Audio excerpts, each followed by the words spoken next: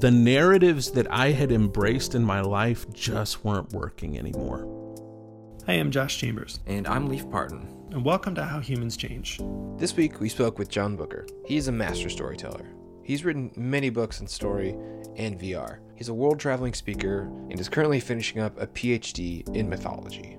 I love talking with John because he understands story so well, and so to hear someone that understands story break down their own story was just so fascinating and such a treat. We talked about shame, we talked about taking control of your life, we talked about building a career around sort of the idea of an ecosystem of story. And of course, we talked about mythology and rituals. And just a bonus side note that didn't make it into the podcast, John was the first person to introduce me to the magic that is the famous restaurant, Chili's. It's not that it's good, it's that it's good. You know what I mean? Anyway, if you guys like the podcast, please subscribe, rate us, share us with your friend. But without further ado, here is John Booker.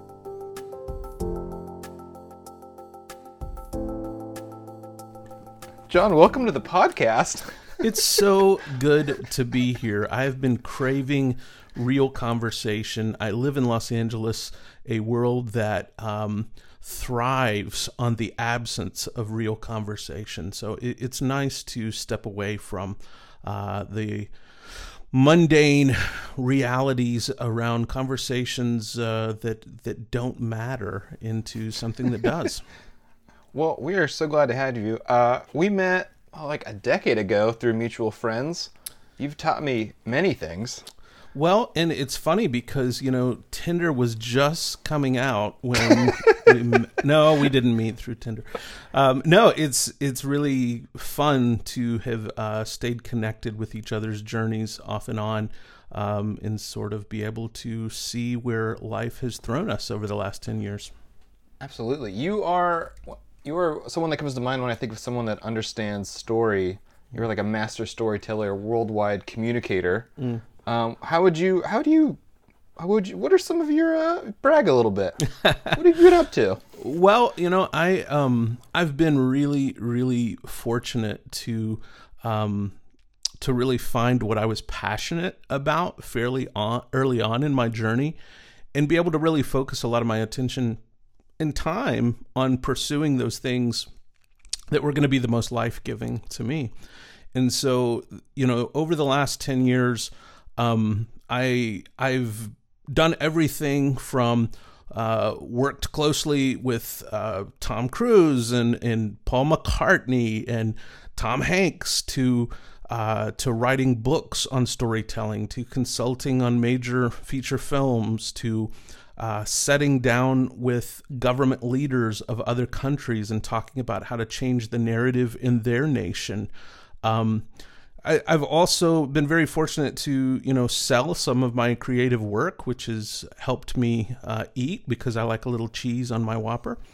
And I've also been fortunate enough to have, a fair amount of people that have been interested in my ideas about narrative and story, that, have read my books or have listened to me speak or brought me in to consult. And so I've developed, a bit of an audience of people that are interested in hearing me discuss those things. And so I have to tell you, it's all a reflection for me to look back at how I grew up in this little town in East Texas. And I really believed that if maybe I could get a job at the tire factory on the edge of town and just maybe talk some woman into marrying me, and maybe one day buy a house, that my life would be, I would end the game so far ahead of what I thought I would if I could just do those things.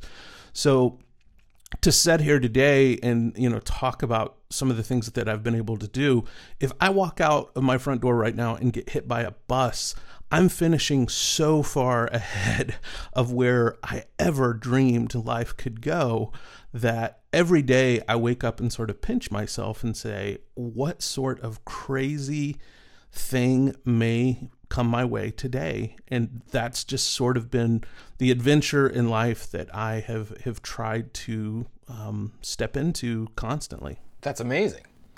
Well said. Also, nice name drop. LA's really you figured it out. Really nice name drop. I was gonna go ahead. Oh, I was just going to ask you, there's tons of different ways that our interview could go, but I'm so fascinated by one of the things you just said, which was that every morning you wake up and pinch yourself and wonder, how do I get to do this? How do you stay in that place mentally, John? Because it seems that most people, when they achieve success, myself included, we bring our expectations up to the level we're at and then push them forward and then find ourselves feeling regret or discomfort for where we're at. How do you do that? How do you stick with that narrative for yourself? Yeah, it's a really good question because I'm really deliberate about it. And it's sort of a two-pronged approach. One prong is being extremely, extremely in touch with my own curiosity. There has to be something that I am constantly chasing, a mystery that I'm solving. And these things come in seasons. I get interested in something and I just do a deep, deep dive on that subject and become just, enraptured by it. Right now, I'll give you an example.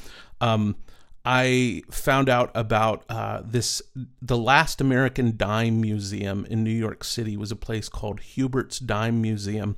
It closed down in the 1960s when Times Square was, just a really rough place. But there was this guy, a little person that worked there that was sort of the barker for the sideshow there. And his name was Andy Potato Chips. And I have become fascinated by Andy Potato Chips, where I've been trying to track down all these people that knew him. And I've tracked down the little cards he would sell and autograph for people. And I've bought those on eBay. And I've just went really deep on Andy Potato Chips. Now, a lot of people would say, man, you're a busy guy. You're writing books. You're doing consulting. What does Andy Potato Chips have to do with anything you're doing? And the firm answer is nothing. And that's what's so great about it, because it sort of opens up this area of mystery and fascination in my life that I don't know what will happen with that. It's unplanned and maybe nothing will happen, but I love having that aspect of life. The second prong to that approach of sort of staying in that place is I became deeply, deeply interested in the concept of wonder a few years ago, because wonder for me, when I was growing up, I had a few experiences. The first time my grandfather took me to a circus. The first time my parents took me to Marvel Cave in Missouri, and we toured this cave. I had a few experiences growing up where I had this very intense encounter with wonder, where I was just flooded with this feeling of something much larger than myself. And I started to ask myself a few years ago, is wonder something that happens in retrospect? Do we just look back and say, wow, that was, that was a moment of wonder? Or could we actually recognize when something is happening, I'm experiencing wonder right now? And I kind of came to the conclusion, yeah, you can experience wonder in the moment. And then I went even deeper with that and said, is there maybe a way that I could create a regular pattern of wonder in my life? Like, could I pursue that in such a way that wonder was a regular part of my practice or my rituals in life? Yeah. And, I don't always hit the mark there, but I'm really deliberate about trying to pursue wonder. And I tell you, it sort of keeps me in that place, like you asked, Josh, where I wake up every morning pinching myself, sort of saying, like, what are we going to do today? What's life going to hold today? Was there a gap in the wonder years? Did you guys see what I did? I see what you did there. That's nice. Was there a gap? Do you have the childhood memories? And then did you revisit the wonder because there was a period in your life where that wasn't happening? Or was it consistent? Yeah, no, I definitely, I always was interested, in those things. For me, it became more of an ability to articulate the things that I needed in life in order to really make life rich for me. I think, especially in my 20s and through probably the first half of my 30s, I sort of just bounced and floated a lot. And as life would, hand things to me, I would respond to those things. I I was always a bit entrepreneurial, and I was trying to make businesses happen. I was trying to make career things happen, but that's all external journey stuff. What I'm talking about is the internal journey. You know, what is it like to be me when I get in bed at night? And so for me, there was definitely a gap where I recognized, I think I was probably in my mid-30s, and I said, when is the last time I experienced wonder? Because it's been a long, long time. Wow. And so I wanted to, at that point, discover something. And I'll tell you what it was. I had a friend that invited me to come down and work on this project in Orlando. And at that time, Cirque du Soleil had just put in this permanent, it's gone now, but this permanent show in Orlando. And I went and saw that Cirque du Soleil show, and I was so filled with wonder, I couldn't even sleep that night. And it was the first time I had experienced that sort of wonder since I was a boy. That's awesome. Wow. Holy cow. Yeah. Good to know. They're amazing. Well, maybe we back up, and we kind of talked a little bit before about sort of some of the pivotal changes that brought you to that place. What were maybe some of your early memories of like big shifts? Yeah. Well, I had a few moments early in my life that changed me forever, and I know that's really what you two dive deep on, this idea of how and why humans change. And there were two significant changes in me early on in life that really shifted things. The first was, just to give you a bit of background, I was born into a pastor's home. My father was an evangelical pastor. And oh boy. Yep, I'm a survivor of evangelical Christianity, and I've lived to tell the tale. But my father was an Assemblies of God pastor, and the first 7 years of my life were pretty smooth sailing. It was really good. When I was around 7 years old, my father had some things happen in his life. There was a bit of a crisis of faith, and he left the pastorate, and he went and began to work in areas where pastors that leave the pastorate typically go, areas of sales, areas where they can sort of use the charismatic gifts they have in order to make a living. He had a background in Bible college, so he didn't really have a lot of other skill sets, to use. Well, this led to a number of years of great difficulty in family finances, and tons of experiences of the electricity being turned off and the water being turned off, and feeling shame and embarrassment because friends are over at your house and all of a sudden a tow truck pulls up to repossess your car, or the family car, and just lots of difficulty with finances. And did you know at the time, John, that was really uncomfortable and hard then and there, or did it take you? No, yeah. I was keenly aware of how difficult it was at that time, and I, even though I didn't know any different, it was just what life was. I knew it sucked. I knew I knew other people didn't live this way, and so I just became very, I guess, adept at being able to function in a very difficult and dysfunctional environment and still find a way to do life in that. But it really, the first big change occurred when I was around 13 years old. My father had gotten involved with a company where he was connected to the finances of that company. And one week, in a move of desperation, he wrote a check to himself and put it in the mail and mailed it to our house. And he was caught, and it led to mass legal problems for him.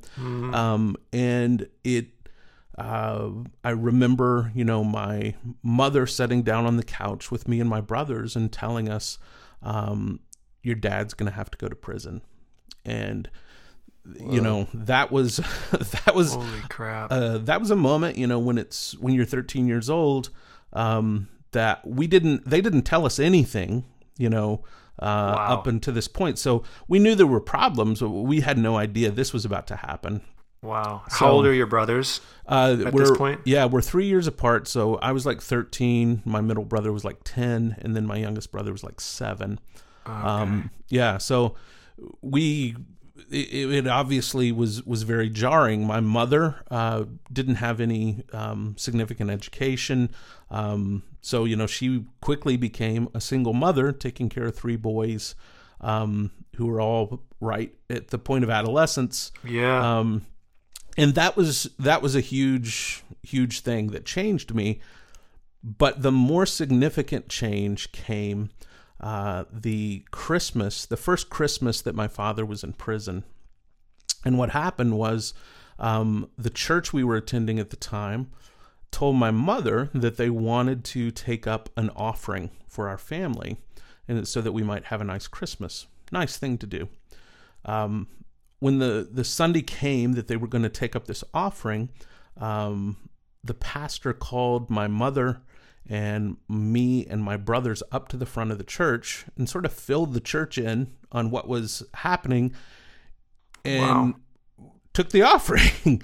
And I remember standing up there in front of the church, looking out into the faces of my friends who couldn't even meet my eye line because they were so ashamed for me. And I remember thinking, if this is what God is about, if this is what Christianity is about, this is, exactly. Yeah. This is awful. So, Wow. that experience, even though I've come a long way and, refinding a flavor of faith I can live with, that was a pretty significant, jarring moment to experience that sort of public humiliation and public shame that changed me in a way that I'm just now coming to terms with the fact that I may not ever fully recover from that experience. It changed me, and I don't know if I can ever change back to the innocence that I experienced before that. Yeah, that sounds traumatic. Is that what you were saying before? Like, if I could just get a good job in this town, was that sort of, it just knocked you down? It sounds like it just knocked you down to like, I mean, survival. Yeah, it basically, at that age, kids are dreaming about being professional sports stars, and kids are dreaming about being, famous movie stars, or, having some great success. And my dreams just came to be, could I just have the sort of stability that would allow me the opportunity to just be a normal person, where I wasn't, I just wanted a really quiet life at that point that didn't have that sort of drama. So that's why my dreams became, let me just get a job in that tire factory and have a really plain and normal life. So did that experience of deep humiliation foster or create a sense of ongoing shame for you? Was that a driving part of your system there forward? Yeah, it really was. It would be, I would be in my late 30s before it was articulated to me the difference between guilt and shame. And, guilt being feeling an emotion based on something you've done, that I feel guilty having done that. Yeah. Shame being an emotion you experience because of who you are. I feel ashamed for who I am. And I've become pretty convinced that while guilt is a very healthy emotion, to feel guilt about something you've done wrong, shame, not so much. I think there's very few times in life when shame is an appropriate thing to put on people. So I really carried that forward in some specific areas. One of those being sexuality.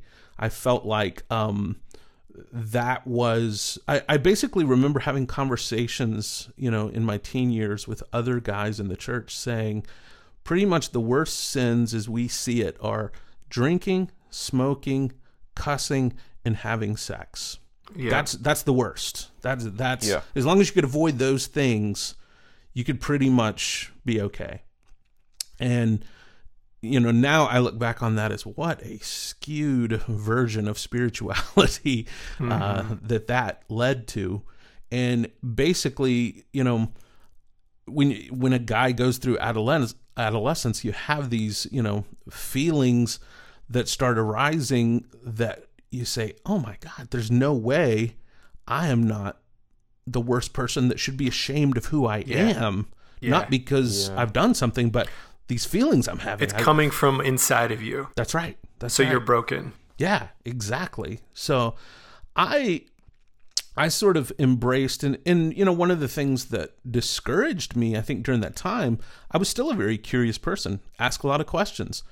But part of the problem was, the flavor of Christianity I was involved in and exposed to had an answer for everything.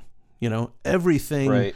Had an answer. There was never an appropriate time just to say, yeah, that's really nuanced and complex, and man, I can't give you a great answer about that. Everything had a really simple answer, and it sort of stunted my growth as a human being.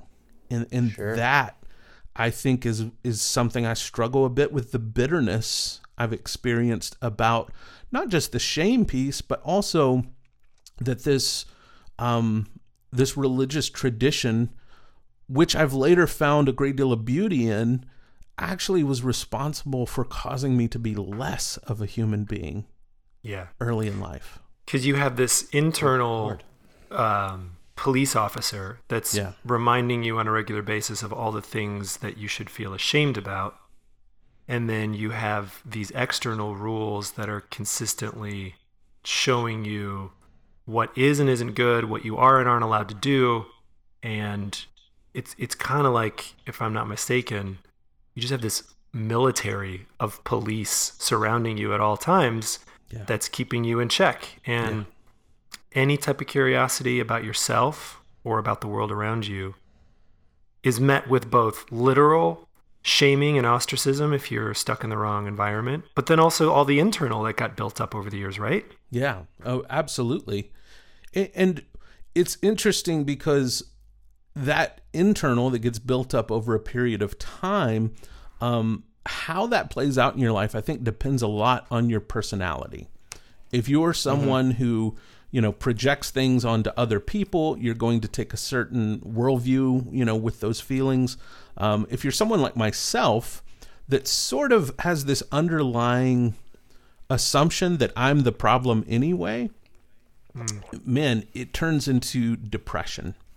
And for me, that depression, was something I inherited biologically. My grandfather was hospitalized for clinical depression, but I carried that depression, in the ways that I'd seen others in my family carry it, and that's by acting like you don't have it. Which really works well. And through years of counseling since, I've learned that actually that depression, when it's stuffed down like that, it's anger. And I came to recognize later that I had a great deal of anger about the things that had happened to me early in life and the positions that I was put in. So anger did not, and still does not, come really naturally to me. So part of my most recent journey and how I find myself even changing right now is the last year or two really trying to get in touch with what does healthy anger look like? How is that expressed? Because I never saw it growing up. So how does it work?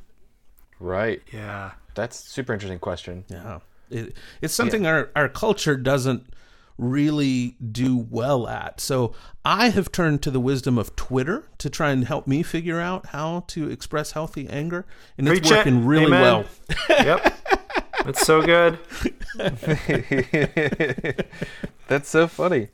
Yeah, I think for me, I think there's definitely a lot of anger, which is just frustration of things growing up, or just whatever. But like, I don't think any emotion can necessarily be bad. It can't be. It's all for a reason. Like, what in the world do you do with this? It's interesting. How did you even get out of that state? How did you move from a small town to the next thing? Yeah, because that's a big. Sorry to jump on what Leaf said. Like, from other people that I've talked to in my own experience, going from that environment that's so heaped with shame to anything outside of it, let alone counseling. Yeah. That's a huge leap. Yeah, and it took a long time. It wasn't something that happened. I was not brought up to believe that I was brought up to believe that counseling was sort of a last resort, like only people that are either just about to be committed to an asylum or people that are just about to get divorced. That's the only people that should go to counseling. Yeah. I think for me, getting there, and we can talk about the external journey of sort of what brought me there as well, but you know, the internal journey of that was really reaching a place that the narratives that I had embraced in my life just weren't working anymore. And I was not willing to keep trying to employ these narratives that just weren't working anymore. And I decided I need a new story. And to me, that's really what change is about, is deciding to embrace a new narrative about the world, about your own life, about your work. I think the way the human brain works is we create narratives about everything. When I'm driving in traffic and somebody cuts me off, I create a narrative about that guy that cut me off. That guy's a terrible human being. He's the antagonist in this story who's out to get me. You know, I create narratives about... Well, that's kind of true. I mean, let's be honest. Right? I mean, it's so easy to buy into these narratives that that the world is all about me, and all of this is my story, and everybody is playing characters that either are supporting me in accomplishing my external goal or trying to keep me from accomplishing my external goal. And while I'm a huge story guy, I also recognize that worldview can be a real problem. It can be something that separates you from your best self. But I chose to look at the narrative, some of the narratives I was living into, and saying, these narratives, I'm going to just have to turn loose of. One of those narratives was, John is such a nice guy. Everybody loves him. Everybody thinks he's great. And I loved that narrative. We're about 30 minutes into the interview, and I don't like you. Mission accomplished.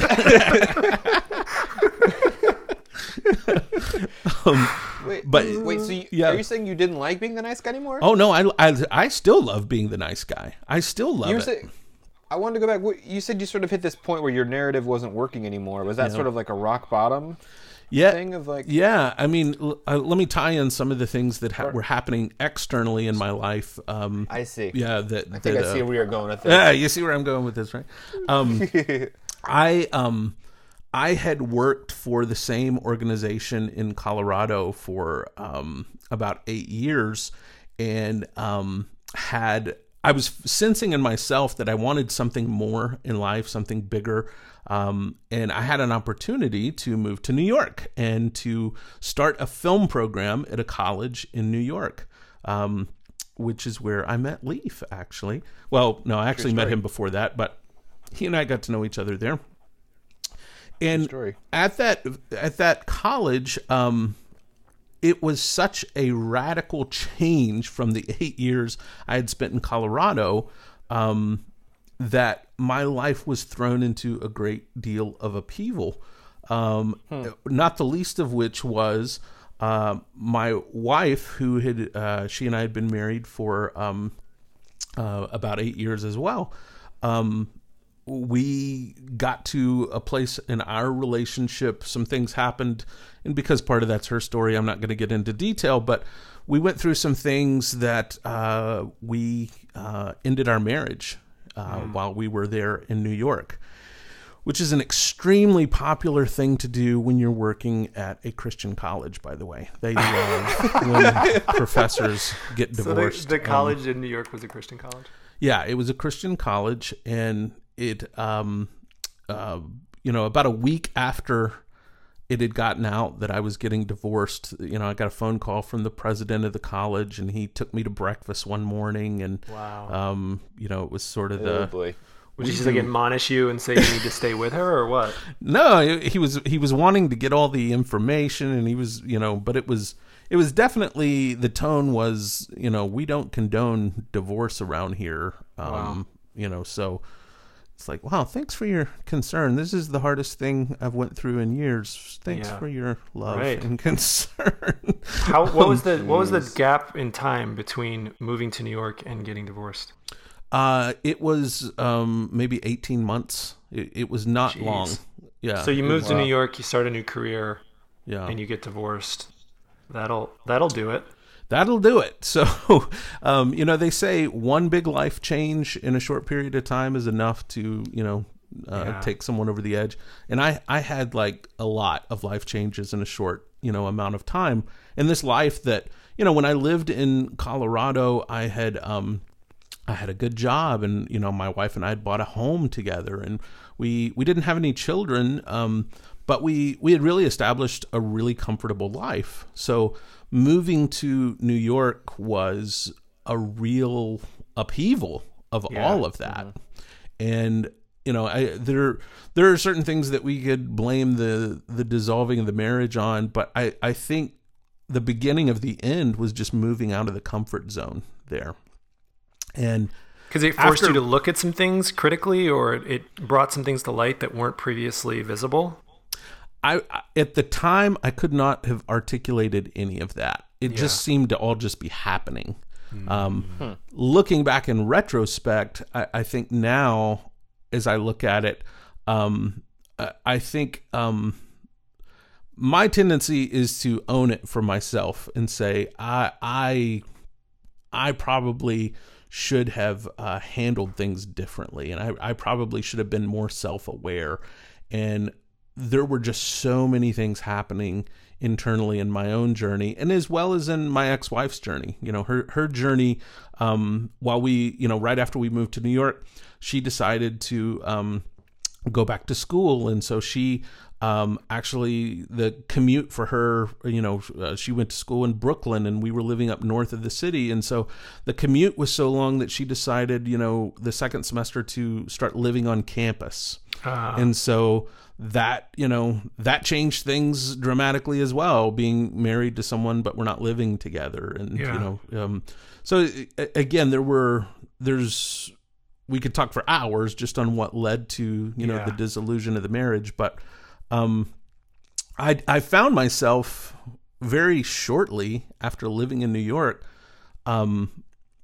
divorced, not owning a home, not really feeling great about the job or feeling like it was a solid career that I was in, feeling like I didn't have anything to hold on to very much. And 2 years prior, did you feel like those things were all pretty well nailed down? Everything. Yeah. So it was by far the most difficult season of my life, and that's including going through my father's incarceration. But this was by far the most difficult season of my life, and I didn't feel like I could fully be honest with anybody about what was going on, and I didn't even know how to be honest with myself. Sure. Yeah.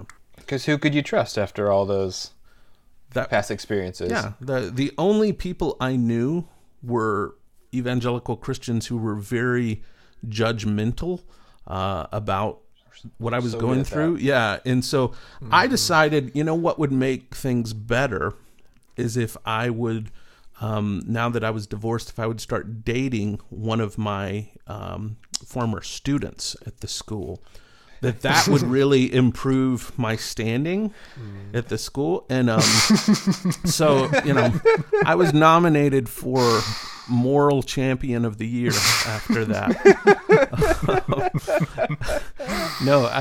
That led to more closed door meetings with leadership there. And how long were you there for then? The job? Total just under 3 years. Okay. Yeah. But I quickly recognized that, I'm trying to figure out life. I'm just trying to find happiness again, trying to find some peace within myself. And every turn I make, everything I'm doing right now seems to be pissing everybody off. Right. And so and that's got to be really hard on that shame trigger. Oh man, that shame cloak was no longer something in the closet. I was going to bed in that thing every night and waking up with it on every day. Yeah. It was just heightened. Yeah. But I had felt for a long time I wanted to be in Los Angeles. I didn't know anybody in Los Angeles. But Why did you want to be in LA? Well, two things. One, my desire to be a storyteller was calling me there to be a part of the film industry. But second, and this is going to sound really weird, I'd come to a recognition of how much climate has to do with my entire demeanor in life. And It doesn't sound weird. New York was really tough for me. Yeah. Yeah. I would, when it would get super cold, I would just want to bundle up and not do anything. And when it got super hot and humid, I would just want to go to movies and sit in the air conditioning. And it was affecting my creative work and my life in general. And I'd been to Los Angeles enough to recognize, wow, I really love the climate here. I love waking up every day and it's sunny and palm trees. And Right. so that, those were really the only two things I had to go on. But I got up in front of the students there at the college and basically said, this summer am going to move to LA. And anybody that would like to come with me, I welcome you to come. And those of you who don't, I go to prepare a place for you that where I am, you might be also. And there were a collection of graduating seniors that decided to move to Los Angeles with me. And we rented a huge U-Haul truck and they put all their stuff in it and I put all my stuff in it. And I drove it across the country from New York to LA, and there were a big group of students that moved out with me. And to be honest with you, I'm still questioning in some part my judgment in some of, I'm still considering that I might have made some mistakes I didn't have any other friends in life to turn to. And so many of these students who were finishing school and who had journeyed with me through that period, they became my closest friends. Yeah. And, I worry that I affected their view of leadership and what mentors and leaders are supposed to be during that time. And I feel a closeness still with, those people that moved out with me, most of them at least. And, occasionally still see them, from time to time and have great chats and, but even a couple of them, I've apologized that they had to know me during the worst season of my life. I feel like, well, that's when we met. So yeah. I'm glad you brought it up. Well, you're forgiven. Thank you. And we could also have them all on the podcast if you want. We could just do a theme. Surprise guest. Let's see if we could resurrect that shame in my life. We could do that. I was going to say, I know it's a few decades at this point from being a kid who is standing behind a pulpit, turning beet red and wondering what in the world is happening, to a guy who's willing to move to LA. But that is a significant difference in personality to go from I'm not allowed to do these things, I am allowed to do these things, and having shame be a main driver, to moving to New York and then just packing it up to move to LA. So if you were to, shrink all that down into 3 sentences, like how the heck did that happen? How did you get the mental shackles off to do, even though it sounds like during that time was really hard to be able to make such big changes? It was a really simple thing that happened that turned the corner for me. And that was, I came to this maturity or this recognition that everybody that I thought had it figured out in life, I came to the sudden realization they didn't. that everybody was just as confused about what to do in life as I was, and that everybody was just doing their best. And I think, I think that's a place that all of us have to get to and arrive at sometime in our journey, is the people, whether it's our parents or family or church members or, whoever it is, we come to realize the human fallibility of people, the people we love the most. And it's not that people don't have wisdom, and it's not that people are not mentors or, can't be trusted or turned to, but it's a recognition that everybody is just trying to figure it out. And my way of figuring it out is probably going to be just as solid as anybody else's. And since this is my life, and I'm the one that is going to be responsible for the decisions I make, and I'm also going to be the one that has to go to bed at night that either says, man, I'm feeling really good about what I'm doing in life, or just fantasizing about some other life because I'm living this life that everyone else expects of me. And that, for me, happened over a period of time, but I felt like it happened rather quickly. And my sad season in New York was a huge part of that. Because when I got divorced and the people at the school were disappointed in me, I felt disappointment from my family and my parents. I felt all this disappointment. I sort of felt like, well, there's really nothing else I can do to further disappoint everybody. So I might as well just do what I want to do now. So moving to LA, that was a big part of it. Was maybe it was a rock bottom, because I felt like there's no decision I'm going to make here that's going to surprise anyone or further disappoint them. In some ways, that narrative I held about wanting everyone to like me and see me as this great guy, I had sort of crushed that narrative through the process of the divorce. And so it was like, well, that narrative's gone, so now I might as well just try and be the most authentic version of myself I can. That's so empowering, and that's the greatest moment, when you're like, oh wait, I can do whatever I want. Yeah. And not everybody's going to like it, and that's okay. I don't need everybody to like it. Now, my personality is still as such. I want everybody to like it. Yeah. I want people to like it. But to be honest with you, I don't need them to like it like I used to. Right. And so it sounds like you kind of hit it's all a little blurry from my memory, but it sounds like you hit the ground running when you got to LA. It sounds like, did everything go as well as it should have, movie magic wise? Not exactly. I got into the very prestigious field of reality television upon moving to LA, and I've heard of it. Yeah, I worked on a number of shows that I wouldn't even tell my mother the name of the shows because I was afraid she'd go try and watch them and be even further disappointed.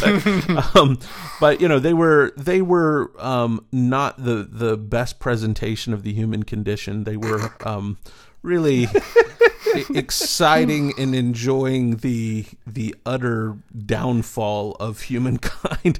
Didn't you say something about vomit once? Yeah. There was one particular show I was working on that, because in LA you start at the bottom, no matter how old you are or who you are, and so I was a production assistant, and one of the reality stars had way too much to drink.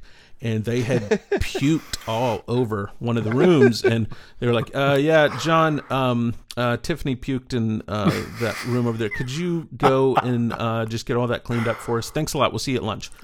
And it's what's going through your head when you're sitting there just cleaning up puke? Are you like the prodigal son? Oh, I've got to go home. What have I done? No, what was going through my head was my student loans were what were going through my head. Was I went, at this point, I've got 6 years of higher education under my belt. I have a master's degree, and I am on my hands and knees cleaning up someone else's Jack Daniels fueled vomit. That was a humbling moment. But, there was another part of me that honestly couldn't have been happier, because I felt like when I got to LA, I decided I really want to work for this. I don't want somebody to just come along and hand me the keys to the kingdom and make me the next Steven Spielberg. When I arrive at success, I don't want anyone to say that there was an excuse for how I got there. I want to be able to say, I climbed up from the bottom, I worked every step of the way up, and I don't want to be the guy that hit the lottery. I want to be the guy who made his own success here. So there's no better way to start than cleaning up someone else's vomit, because, man, there's nowhere to go but up. And that was, that was what I did. And working in reality TV, I met people that worked on other TV shows, and somebody invited me to come and work on the award show. And that led to working on these televised award shows where I met, again, some of the biggest names in Hollywood: George Clooney, Julia Roberts, Denzel Washington, Paul McCartney. And I was working with these folks, face to face. And that led to other work in, the film industry. And it's sort of, it takes time. The film industry is a marathon. It's not a sprint. If you set, a short time to say, I'm going to give this 2 years, and if it doesn't work out, then I'm leaving. Yeah, you'll never make it. It's a long line, and everybody gets their shot, but you got to wait till you get up to the front of the line. And if you've done all your homework and prepared yourself, when you get to the front of the line, you'll have your chance, and it'll be great. But if you leave the line, then you got to start all over. Yeah. Mm-hmm. Do you feel like do you feel like you're still waiting for your shot? It's so funny because I feel like in many ways I've made it, but I still have things I really want to accomplish.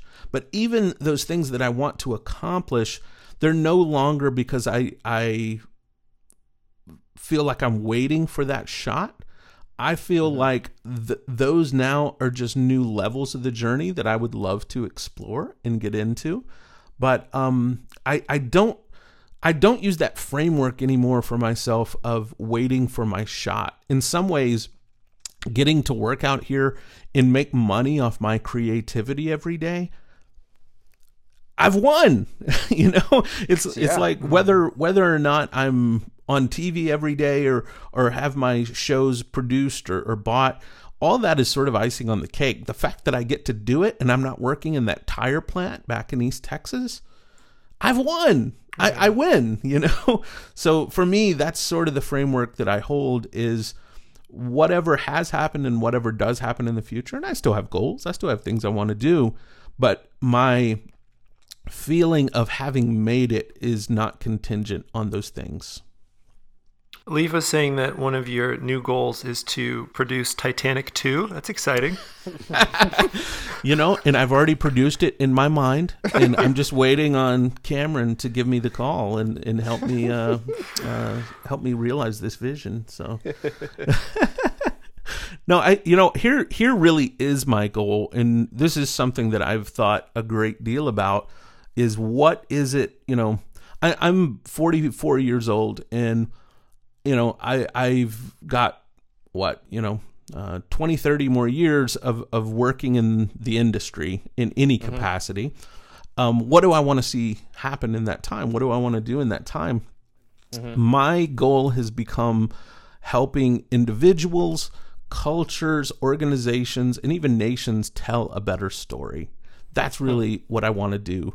And whether that's a production company that brings me in on a project to talk about how their story could be better, or whether that's getting up in front of a group of people and talking to them about how they could change their narratives the same way that I've changed my narratives, or whether that's sitting down with last year I sat down with the Minister of Education and the Minister of Defense from a country, and we talked about how the narrative in that country could change, how they could tell a better story, in that nation. Whatever it is, I'm going to tell you probably the most recent significant change in my life, and it was a recognition and realization that came to me. Hit it. I stopped looking at my work as something that needed to fall under a job description. And I started to look at my work as an ecosystem. And this ecosystem that I work in is called story. I have this story ecosystem, and I have mountains of books that I write, and I have rivers of podcasts that I do, and I have valleys of blogs that I write for, and I have forests of consulting that I do, and I have all these things in the ecosystem, but they're all connected to story. And it makes, when I started to treat my work like an ecosystem that's a living, breathing thing, I started to recognize I need new streams coming into the ecosystem. But I also need to, when an area of the ecosystem has died, I need to treat it that way. I need to care for it that way. And when I started approaching my work as an ecosystem, it really was very freeing for me. And it also helped me to determine that when it came time to make decisions about what was the good that kept me from the best in my work, when I'd get multiple opportunities, the question always came down to, how does this fit in the ecosystem? Is it part in the ecosystem? I had an opportunity a year or so ago. Somebody wanted me to get involved with a Bitcoin business. And I was like, yeah, Bitcoin's never going to be worth anything. You're an idiot. So sorry I made that mistake. But no, I actually, I'm glad I didn't jump into that opportunity because it didn't fit into the ecosystem. That it's not part of the story ecosystem that I work in. So for me, it's not trying to determine, John, are you a writer, a consultant, a teacher, an author? What is it you do? We're so big in this country on what it is you do. That's not as important to me. What's important to me is tending to this ecosystem. I think a lot of people will resonate with that, John, especially people in the creative field, because I think a lot of people who do get into creative work do it because they just love creativity and are willing to explore that in a lot of different mediums. And I think a lot of the creative angst that people have in their careers and their job is because they get stuck in a medium, and they get pegged as a writer or a filmmaker or a designer and get bored a lot of times. So I think that concept of ecosystem it's resonating with me.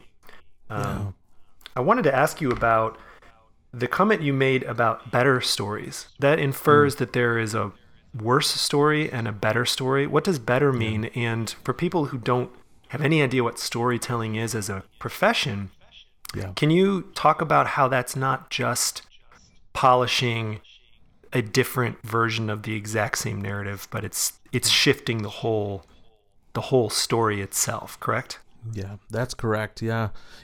It's interesting because I really got away from talking about good stories and bad stories, because that can often be very subjective. But I think all of us can agree there are better stories. You know, no matter how good a story is, we can say, well, this would be an even better story. So someone who, say myself, the guy who goes to work and works at the tire factory and, marries and has a house, that's a fine story. It's not that that's a good or a bad story, but is that guy capable of a better story? Yeah, there's probably some area of his life that he's capable of a better story. Well, it's the same with fictional stories. Are there ways to take aspects of fictional stories and make them better? So rather than just talking about making a whole story better, I have this concept I talk about of narrative shards. And these are just pieces of the narrative mosaic that we can polish and make better. Now, I do grant there are certain stories that we as a culture have determined this is a better story than this. So a story of someone who comes from the bottom and is an underdog is a better story than a child molester who continues to molest children and never gets caught. Yeah. There are morality shows up in that. Yes. Absolutely. Yeah. But for me, the idea of a better story really goes back to looking at setups and payoffs. Good stories are about setups and payoffs. And so many of us, even in life, whether this is in a fictional story you write or whether this is in your own life, so many of us live with the expectation of a payoff that we never set up. And many of us will work for through a setup expecting a certain payoff, and it pays off differently than what we set up. And it's mainly because we don't understand these narrative concepts of setups and payoffs. Can you give an example of those two things, John, even if they're fake examples? Yeah, sure. So, for example, a lot of times, I'm going to give you a fictional example and maybe a real life example. Right. So, a fictional example would be we set up a guy who is searching for the lost Ark of the Covenant for the first 2/3 of a story. And then in the last part of the story... Is this a real story? Maybe. In the last part of the story, he finds the love of his life and just ends up going and living this life. And we don't even address the lost Ark of the Covenant anymore. Well, we set up a story that we didn't pay off there. Yeah. And that's going to be very frustrating for people. And that's a pretty extreme example. But so often... we do that in the narratives that we create. We set up a story that is paid off completely differently, and then we try and equate those two things and say, here's the ending of this story. And it's like, yeah, but if you wanted that ending, you should have set that up as is the story, from the beginning. So that's sort of a fictional example. In someone's personal life, many times, I think we've done a disservice to people in preaching to people that success is the ultimate goal in life. We say the setup is success. If you work hard for success, then the payoff is going to be happiness. And that is a payoff that is not equated to the setup. Yeah. I think if we want happiness or if we want wonder to be what pays off, we have to set up wonder in our lives. We have to set up happiness in our lives. And setting up success is going to lead to the product of success, which is not happiness. You may have money, you may have resources, you may have, a career, you may have all these things, but they don't necessarily equal happiness. So, understanding sort of the layers that go into setups and payoffs are one way that people don't understand narratives in order to live a better story. So you're meeting with the Minister of Education, and you're having a conversation about how to tell a better story.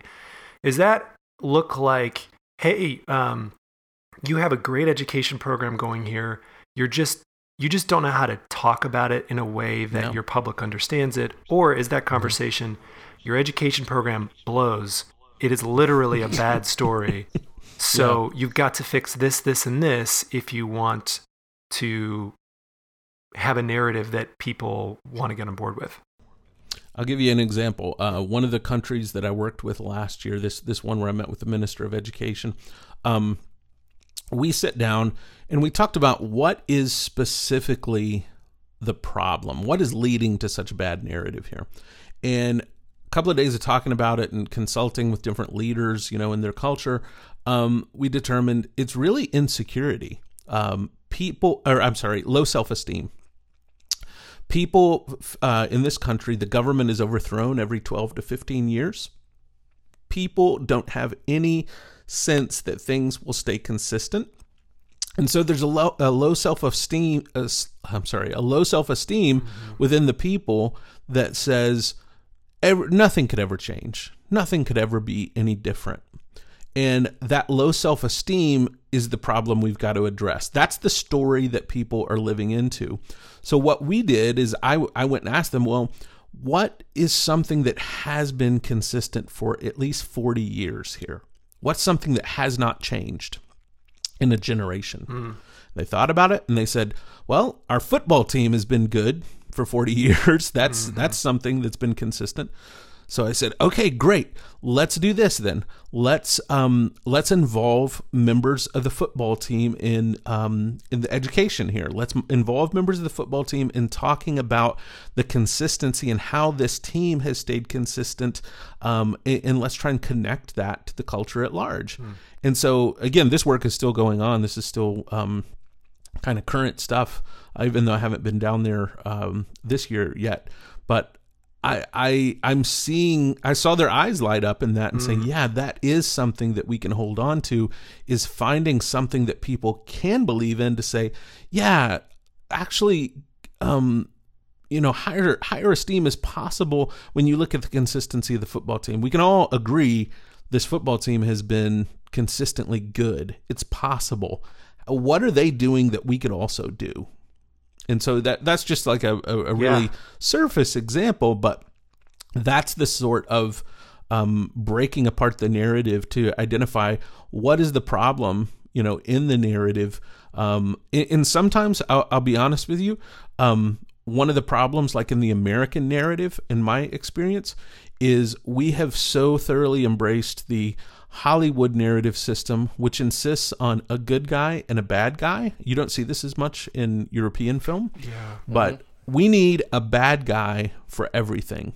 So in order for us to, move forward in culture in America, we're going to have to consider other models besides finding an antagonist to our own perceived protagonist. Everything can't be about, now granted, there's bad guys out there and bad girls, but it can't be, that can't be the framework that we're constantly working everything in culture through, is me turning that jerk who cut me off on the freeway into the antagonist, the bad guy. So there's all these different layers, and someone who's listening can apply these, because you're looking at a meta-cultural level of the ideologies that we've accidentally bought into, such as antagonist, protagonist. And then there's the refinement of, well, no, actually this person's capable of more, so they're not living a bad story, but there's better for them. There's more humanity to be had for them. And then it sounds too like there's this aspect of, okay, you have something here, but now we got to figure out a way to communicate it that makes sense to people at large. Do you run the gamut on those things? Do you spend your time on one over the other, or is it just all over? Oh, I'm so glad you asked this question, because what I lean into is mythology and ritual. In my spare time, the last 3 years, I have been pursuing a PhD in mythology, and I complete that this next year. And it has truly been life-altering for me to learn the stories behind the stories, the same stories that keep appearing in culture century after century, in people group after people group. If you buy into the work of Carl Jung, he called this a collective unconscious that we're all able to share and tap into. And there's a reason, for example, that every major culture has a flood myth story, even though they never communicated with each other. There's something in the human psyche that flood myth story really resonates with, and we sort of need that idea of the earth, the slate being wiped clean on the earth. So I lean into mythology and ritual. I'll give you an example. There's a really interesting myth in Greek mythology about Cassandra.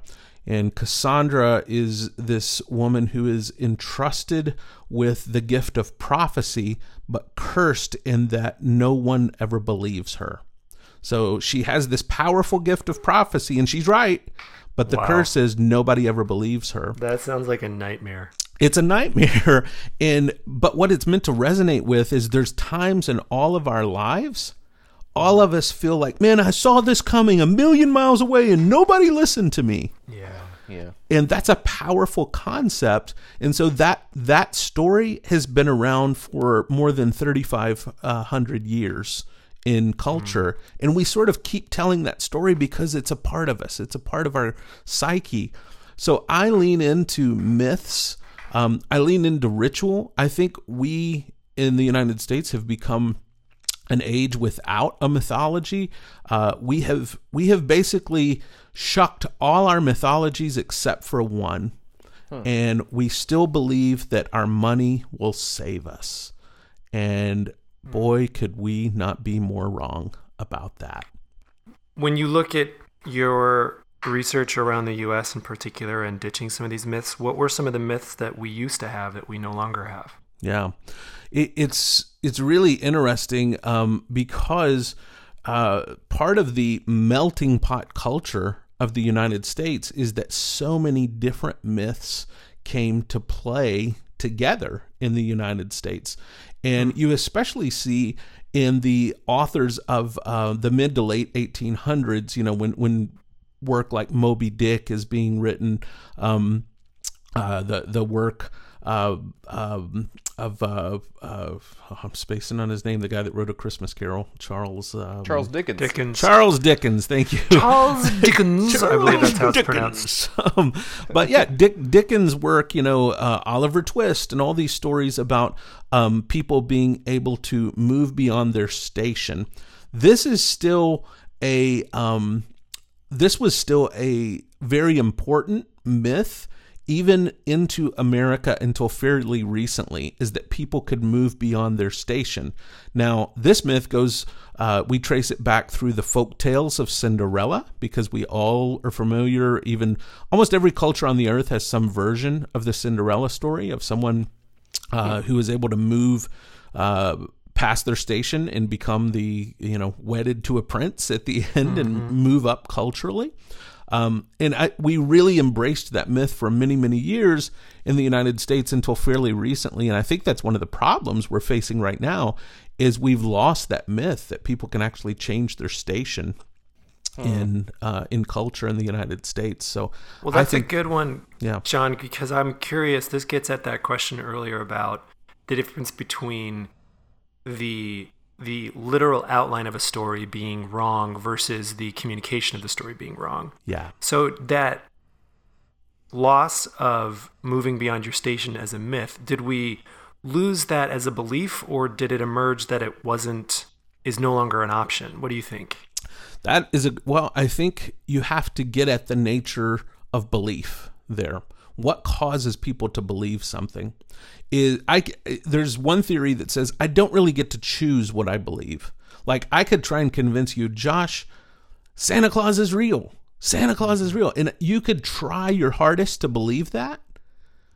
But at the end of the day, you're probably not going to believe that. So do you choose what you believe, or are beliefs the product of experiences? In other words, are our beliefs formed because we have experiences and we say, I believe this because I have seen in my own experience for this to be true?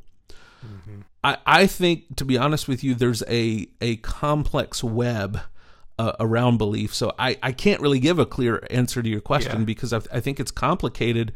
I know people that claim to believe things that deep down I really question if they believe, but their identity is so wrapped up in that belief that they could never admit to themselves that they don't truly believe it. So there's a connection between belief and identity that gets very, very complicated. And when you ask someone to acknowledge a changing belief, you may be asking them to acknowledge a change in their own identity, and it may just be too much for someone to handle. Mm-hmm.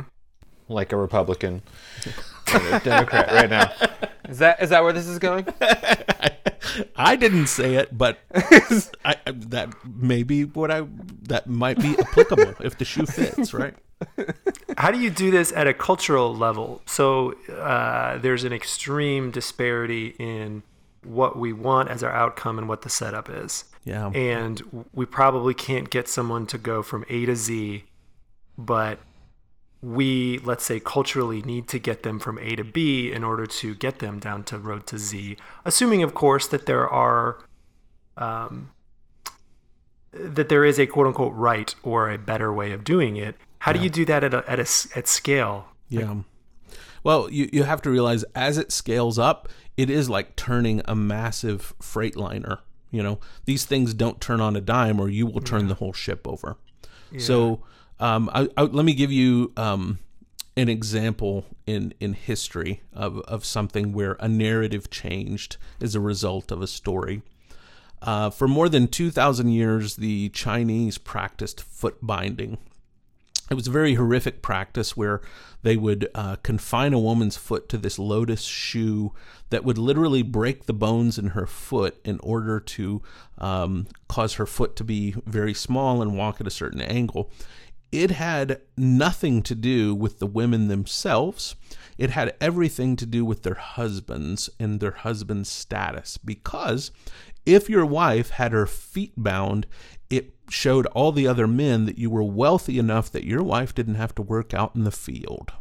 Yeah. So it was a status symbol among men. Now, this goes on for 2,000 years. In the early part of the last century, a woman named Pearl S. Buck writes a book called The Good Earth.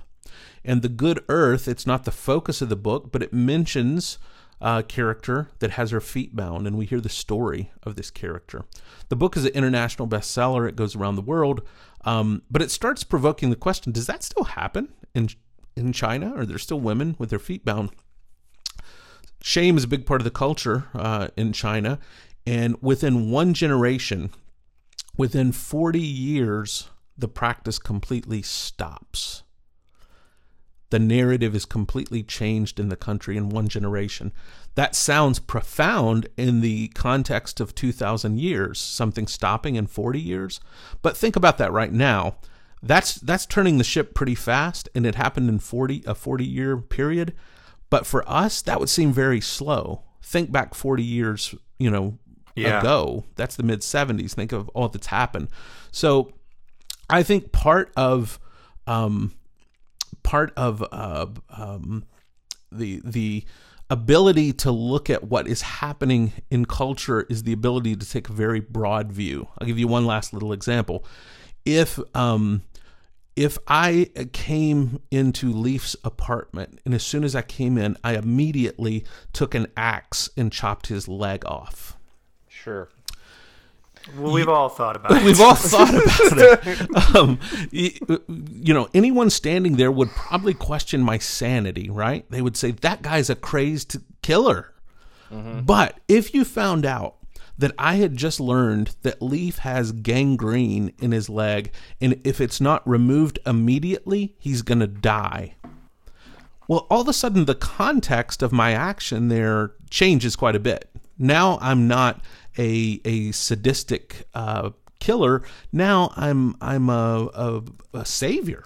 Mm-hmm. So I think the context, the larger scale and context of these things becomes tremendously, tremendously important as we take a very broad view and try and look at things over time. And that's tough to do as human beings. But I think it's a significant part of addressing the challenge you're talking about there, Josh. That we've got to be able to look at things as, even if something takes 100 years to change, in the grand scope of humanity, that's a pretty fast change. Is it ever okay to use a emotion that is unpleasant to facilitate change? I was struck by the story of the foot binding, leveraging accidentally shame. And we've even talked today about how unhelpful shame seems to be almost universally. What are your thoughts on that? Well, I think there are times when it is appropriate. For example, if I run into a building and I scream at people and push them, that seems very inappropriate unless I'm doing it because there's a fire in the building. There's a time for a very totalitarian approach to leadership. Mm-hmm. But it's not sustainable. You can't just continually operate in that. It should only be employed when there is a time limit on people needing to act. Like, it's got to happen by this or people will be destroyed. So, my opinion on that is that you have to have people that are crafting these narratives with the sort of wisdom to know when to employ a harsh tactic like that. Yeah. What happens more commonly in our culture is we're living right now in this culture of outrage where everything is the worst thing in the world. Right. And there, it sort of has become, going back to, again, myths, it's become the folktale of the boy who cried wolf. Nothing seems to have significance anymore because everything has significance. Yeah. Everything's like at 11 volume right now. Exactly. And that's unsustainable. So until we are able to go back and embrace a maturity that has a large scope and spectrum of emotion, then it's going to be a really difficult thing to use, harsh emotion in order to try and motivate people. The one exception I would have is I am not big at all on using fear to motivate people. Now, again, there's one or two appropriate times, where if you say the ship is sinking, we got to get off the ship. Yeah, that's going to create fear. But you've got to be careful about using that. You've got to be telling the absolute truth there, and you can't just be saying, "Well, I thought the ship was sinking." You've got to be right if you're going to employ that tactic. But for the most part, this is one thing that I really am disheartened by currently in culture, is the use of fear to motivate people, because I feel like that was used against me growing up. The fear of eternal damnation, the fear of people not liking me. Fear was used as a tactic against me, and so personally, that's sort of a sensitive area for me. Anytime someone tries to use fear to motivate me. Well, and I think most people who have experienced even a boss who tries to use fear can resonate with how unsustainable it is. Yeah. Coaches and athletes, it works for a little while, and then all this stuff comes out about even abuse or just feeling like my confidence is shot. I can't even function anymore because I'm terrified. And fear being so prevalent in our country right now, you've studied myth, you know history pretty well, it sounds like. Where are we right now in a narrative, and where are we headed? Yeah. I love that you asked that question, because I think it's very easy to lose hope. And you have to recognize that history, and myth for that matter, but history greatly operates on a pendulum, and things swing from side to side. And it's so easy to take the short view and say things are just getting worse and things have never been this bad. And, you go back and look at near the end of the Roman Empire, what was happening culturally at that time. Yeah, we haven't quite got there yet. Mm-hmm. So the pendulum tends to shift. And when things do reach an extreme, like I feel we're in an extreme now, typically what happens is the pendulum slowly begins to swing back the other way. And I think we will see the pendulum begin to swing back the other way. I'm very, very hopeful about the millennials coming into power. I think if we look at their voting records, we look at the millennials' position on social issues, look at the millennials' position on caring for people around the world, I'm encouraged by that. People are still going to be people. Power still corrupts people. Yeah. But I do think, I think we have just a little bit further to go in the pendulum swinging. I think our present level of government is probably unsustainable, and we're going to have to see some pretty massive shifts and cracks in that before the pendulum starts to swing back. But I'm also encouraged. The last thing I'll say about it is this: in studying mythology, what you're really studying is depth psychology, and when you choose not to deal with a shadow in the cultural psyche, it just comes back with a different face.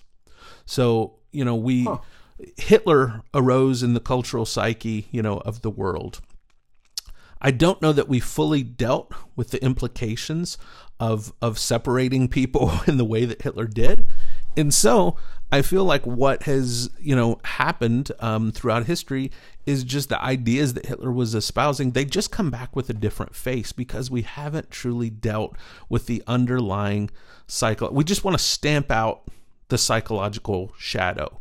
We don't deal with why do people feel so insecure and powerless that they need to resort to these ideas and tactics. Because it's so much easier to just throw rocks at people than it is to actually deal with the underlying psychological issues. So my hope is in the age of Trump, we will actually deal with the underlying feelings that happen in the culture that got him elected, and that we don't just suppress them or stomp them out so that 40 years from now we're dealing with these same problems all over again. Yeah, really well said. I wonder if part of what we're experiencing with if this is the climax of the pendulum, I wonder if this is the result of 40 years ago of a swing in the other direction. And I'm struck by what you're saying about not dealing with the shadows of the past. And it seems like two others that strike me right now are slavery and monuments, and sexual abuse, and what's happening there. That there's a reckoning with some of these things. Yeah. Well, back to my example of the ecosystem. Growing up in East Texas, one thing that I became intimately familiar with, and some of your Midwest listeners may really resonate with, is a lot of people had compost piles. Did you guys familiar with the idea of the compost pile? Yeah. Oh, yeah. So, the compost pile is pretty disgusting to have to go out and look at, but it actually is a very helpful part of an ecosystem to put rotted food out there for the bugs and the maggots to eat, and so that the larger animals will come and eat those bugs and maggots. And the process of regenerating life, it's a pretty disgusting process to watch up close in a compost pile. And I think in some ways, we are watching the process of the compost pile in our culture right now. We're seeing some of the nasty ugliness of change, and we're seeing people. We're seeing some of what I hope are the last breaths of some of these old ideas being expressed. And I think in the process of the compost pile, we're going to see those ideas that the maggots are feeding on right now, eaten by larger bugs, which are eaten by other animals. And again, I think there's a ton to understand about the psyche of culture in looking at the organic processes of the earth and nature. We can understand a lot about what's happening in the world by looking at how life in the world has sustained itself for millions of years. Or 7,000 years if you're a biblical literalist. Sorry. I'm glad you clarified. We were going to get a lot of hate mail. I love talking about this stuff, so you'll never shut me up on this. So I know you guys go about an hour, and I know we went well above that. So I'm happy to call it a day. But you guys are awesome to want to engage these conversations. I feel like they're really important right now. And I think the theme of your podcast is really important right now of looking at, again, why and how humans change. I don't know if there's a better question the culture could be asking for this moment in history. Wow. Thanks, John. I mean that. Are you up for talking a little bit about religion and your shift there and where you're at? Yeah, absolutely. I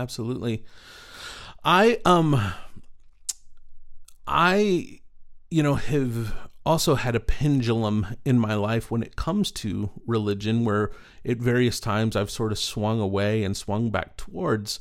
I went through a period where I really hated going to church and being around Christians, but I went anyway. And it was probably the most unhealthy season of my life, to be honest with you, because I was forcing myself into a ritualistic practice with which there was no true mythology behind. And I can tell you that ritual without mythology often leads to violence, whether that's physical violence or psychological violence. Yeah. Expound on that. Elaborate, please. Yeah. So I was going to church and doing the things that I was told I was supposed to do in participating in the rituals, whether they be communion or prayer or, Bible studies or whatever. I was participating in those rituals, but honestly, I was leaning into the rituals to actually supply the belief, that the rituals would somehow produce the belief, as opposed to the rituals being an expression of the belief. Yeah. The only way that ritual works, and I am a firm believer in ritual. I love ritual. But the only way that ritual works is if it is an expression of belief. Ritual cannot be used to control people or try and create psychology amongst them, or else it rarely turns out bad, even if people don't recognize that it's bad. So some people may love, for example, the ritual of going to church or being a part of a Bible study, not realizing that it's causing a spiritual problem for them, but it's meeting some other need. So, for example, maybe they love the social aspect of what they get out of that, but they're willing to overlook the problems that it may be creating in their own heart or own spiritual life. So one of the things that has been most shifting for me in the last few years has been as I have when I moved to Los Angeles, I found a faith community in Los Angeles that I really resonated with and I really liked, and I enjoyed going every week. And it was the first time, maybe in my life, I'd really enjoyed being with other people who shared this faith community. A few years ago, as I began to pursue my PhD, I was a part of this, or I still am, a part of this cohort that consisted of a Buddhist monk and a neurosurgeon who had become a shaman in South America. There's a couple of women from Iran who are Muslims in the group. There are a couple of people who have an evangelical Christian background like I do. But all these people in this group, we've been doing life together for the last 3 years. The Buddhist monk has become a dear friend of mine. He and I are going in a few weeks to do one of these sensory deprivation tank floats where you float in the water. I love doing these. And oh man, did you watch Fringe? Yes.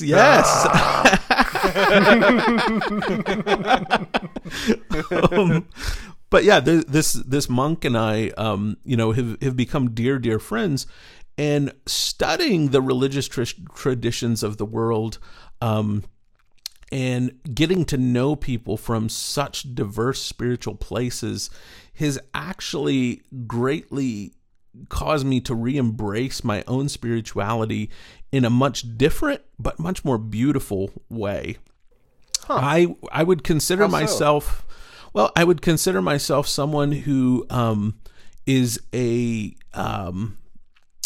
Christ-leaning person of faith, who's very interested in the cosmic Christ in the way that Richard Rohr has unpacked that. Very much a fan of that. I love some of the work that sort of the post-evangelical guys are doing, guys like Rob Bell and the Liturgists, and some of those guys are doing, tremendous work. I really like Pete Rollins is a Irish philosopher that huge fan. Yeah, his work resonates greatly with me, and he's become a friend. I think here's what's changed for me most most significantly spiritually. I used to want to go to one. I had sort of a fast food mentality or like a grocery store mentality. I wanted to go to one source and get everything I needed for my own spirituality. And for a long time, that was a church, and they had, Bible studies and community groups and all different types of things. Yeah. But as I've moved, forward in my own journey, that sort of one-stop shopping is something I don't do anymore. So even though I love the work of, Rob Bell and the liturgists and those guys, I can't make sort of their movement the one thing I'm all into and all about, because then I'm sort of just trading out one flavor of church and spirituality for another.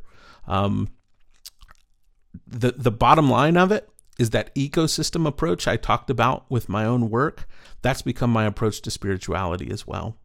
So I have this ecosystem approach, and because my own background and familiarity with Christianity, I access the divine through the tool of Christianity and through, my Christ leanings, especially in terms of the cosmic Christ.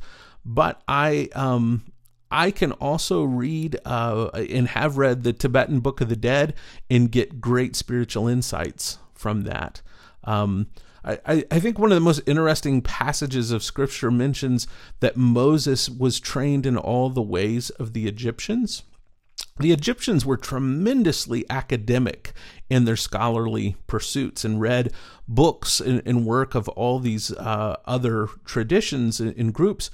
And I think if you only choose to get your information or your engagement in one place of academia, whether that be a Christian college or whether that be a Buddhist seminary or whatever it is, if you're only going into the door of one tradition, you're probably not going to get the sort of full picture that you could otherwise. And not everyone's interested in that, and that's okay. Mm-hmm. But for me, I need sort of a larger ecosystem approach to get at this idea of what is the meaning of life, what is our purpose here, and what sort of metaphors am I interested in putting on this larger mystery that we sometimes give the label of God. 2 questions, John. What books would you recommend?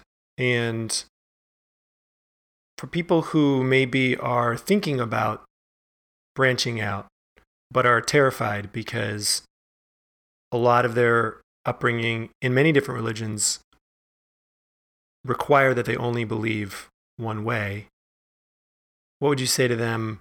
How can they reshape a story so that they might find more life for themselves if that's the journey they want to go down? Yeah, I tell you, there've been. I'm a really voracious reader, and so I consume a lot of different books. I'll give you some specific titles, but I'm going to recommend authors more than titles because I feel like sometimes authors are really good at, over the period of a few different books, sort of unpacking a larger idea.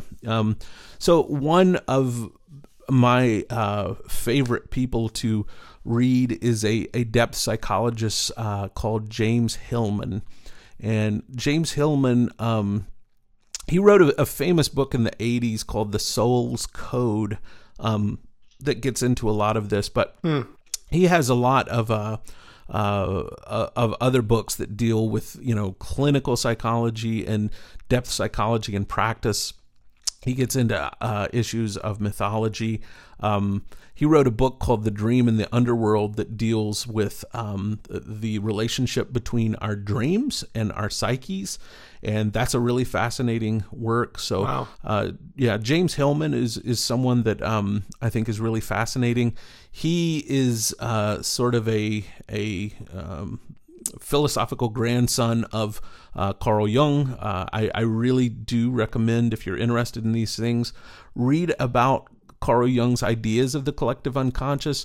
Even if you disagree with them, I think it can help shape your larger view of possibility when it comes to philosophical, theological ideas.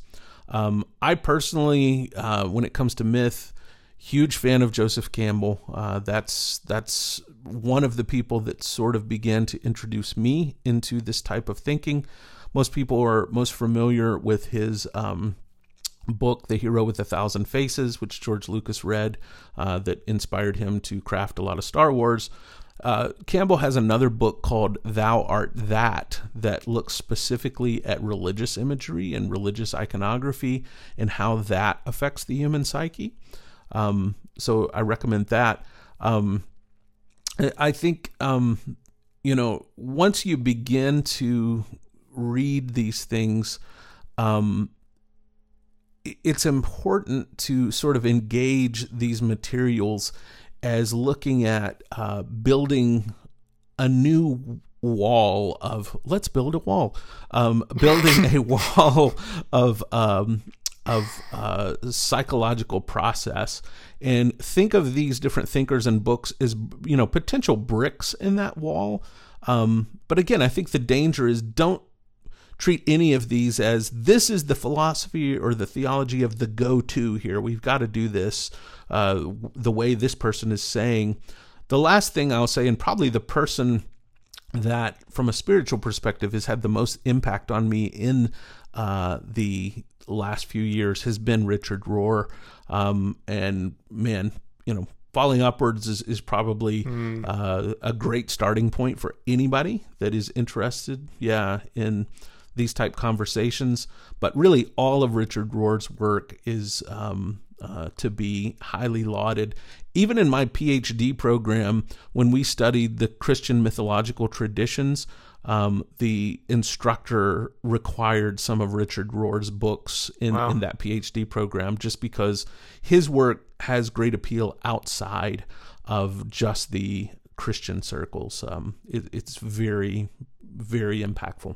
Do you remember a specific moment where you were able to or wanted to look outside of the tradition that you grew up with, or was it a slow process?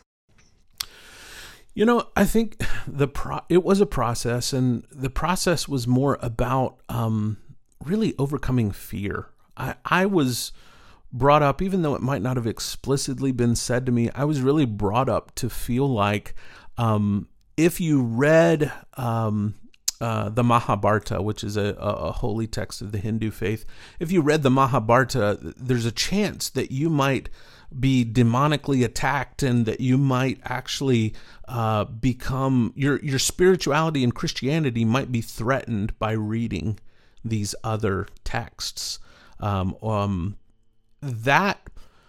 That began to hold less appeal to me over time, that living within the confines of fear, around exposing myself to other ideas. And I eventually arrived at a place that I just wanted to come to all these religious traditions and thoughts and ideas with very open hands and say, let me see why these stories and this work have impacted human beings in other parts of the world for thousands of years, because there's got to be something to that. And when I began to engage, Hinduism and Buddhism and Judaism and Zoroastrianism, there's so many other traditions, that Taoism, there's so many other traditions that have significant things to offer, that you don't have to necessarily say, well, now I'm a Taoist, or now I'm a Buddhist. Yeah. It's not about trying to find new labels for yourself as much as it is trying to construct and build a new framework for discovering the truths of who you are, and the truths of this greater mystery, again, that we often label as the singularity or God, or whatever types of labels you want to give to that. In essence, and maybe to people that come from a more religious background, I could encourage you to say, I really, at the end of the day, was desperate for a bigger vision of who God was. I see. Do you think overcoming the fear in other areas of life, moving, getting divorced, were groundwork laying for you to be able to then look at your religion differently? And did you have to get a little bit healthy first before you were able to look at it critically? Yeah. Yeah. Yes to both questions. I feel like it's very difficult to see clearly when you're needing something to hold on to. Yeah.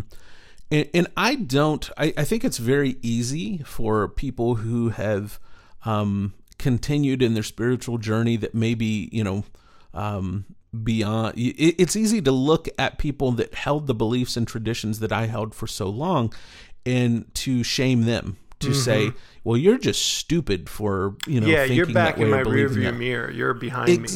Yeah. And boy, I find that to be a tremendously unhelpful way to approach these matters. When I am with family members who still embrace a very traditional model of who God is, I have no problem with going to church with them or praying with them or whatever is affirming to the journey that they're on spiritually. I'm not going to shame that. I'm going to try and join them in wherever they're at, because I didn't arrive where I'm at by anyone shaming me or causing me to feel bad about what I thought or believed. Some people may never get there, and that's fine. This journey is self-imposed. This is a journey I have chosen to go on because my curiosity has opened this up and led me here.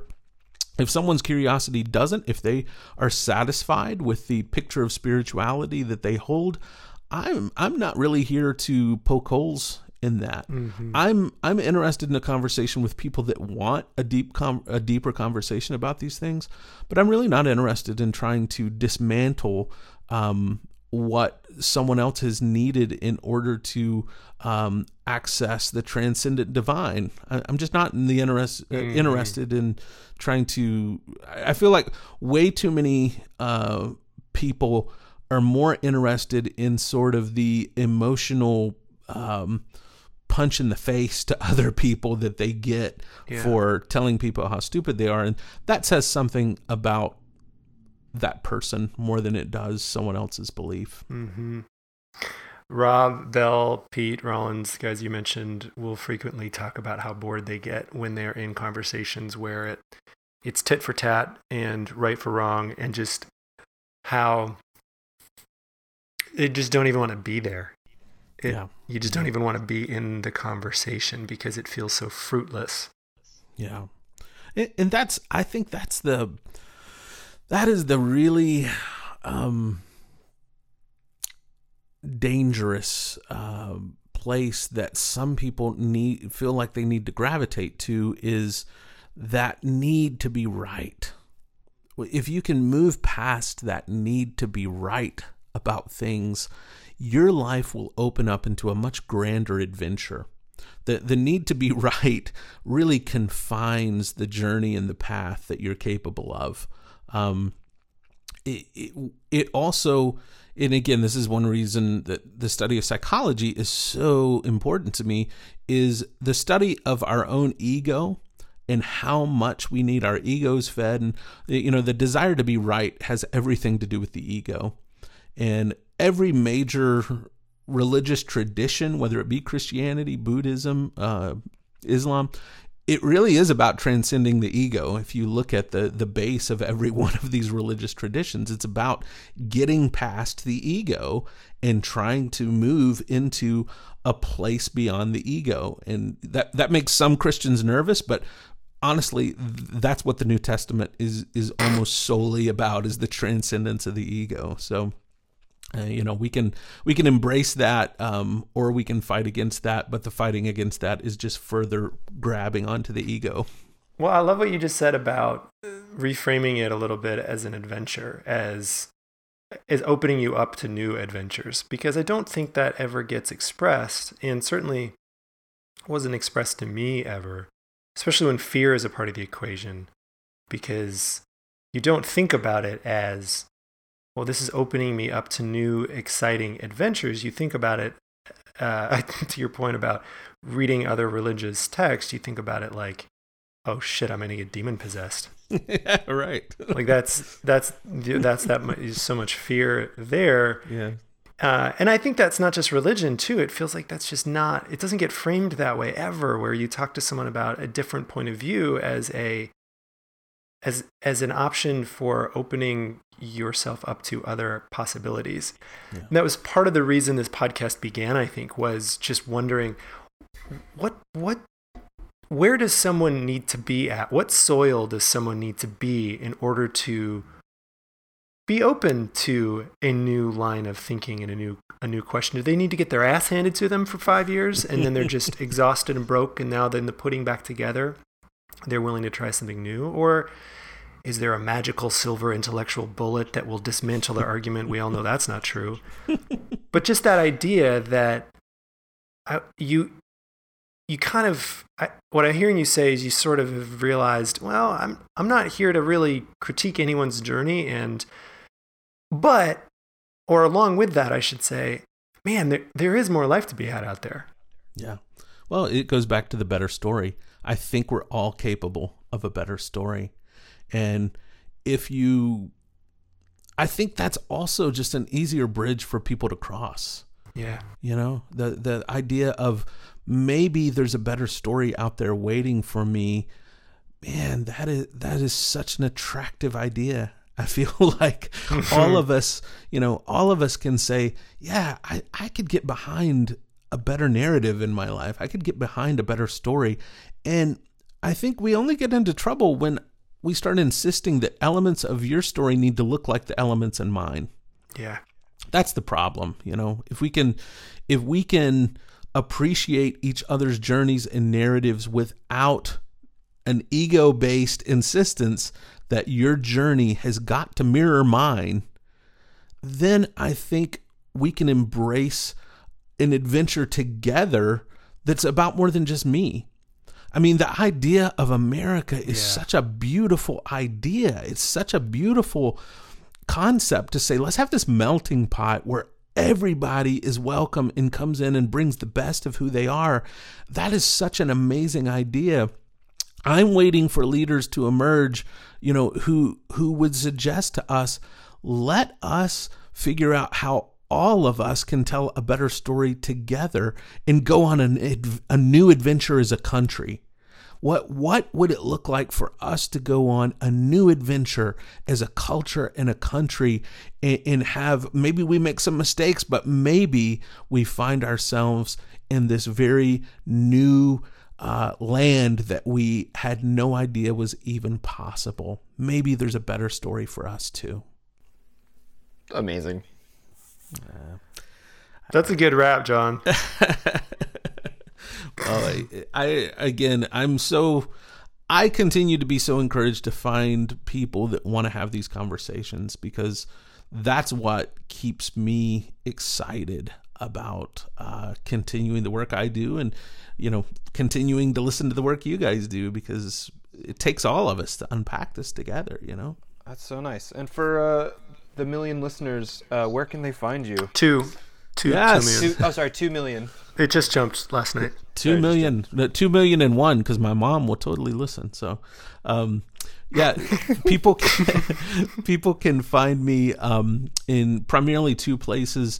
One is I'm very active on Twitter. My Twitter handle is John John Kbucher, John K Butcher without the T. But also you can find all my contacts and connects at my website, which is tellingabetterstory.com. Perfect. Well, thank you so much. Yeah, this was fun, man. I hope at some point you guys get out to LA, the both of you, and we can hang out. And next time I'm in New York, I'd love to grab a beer or something with you guys. Hell yeah.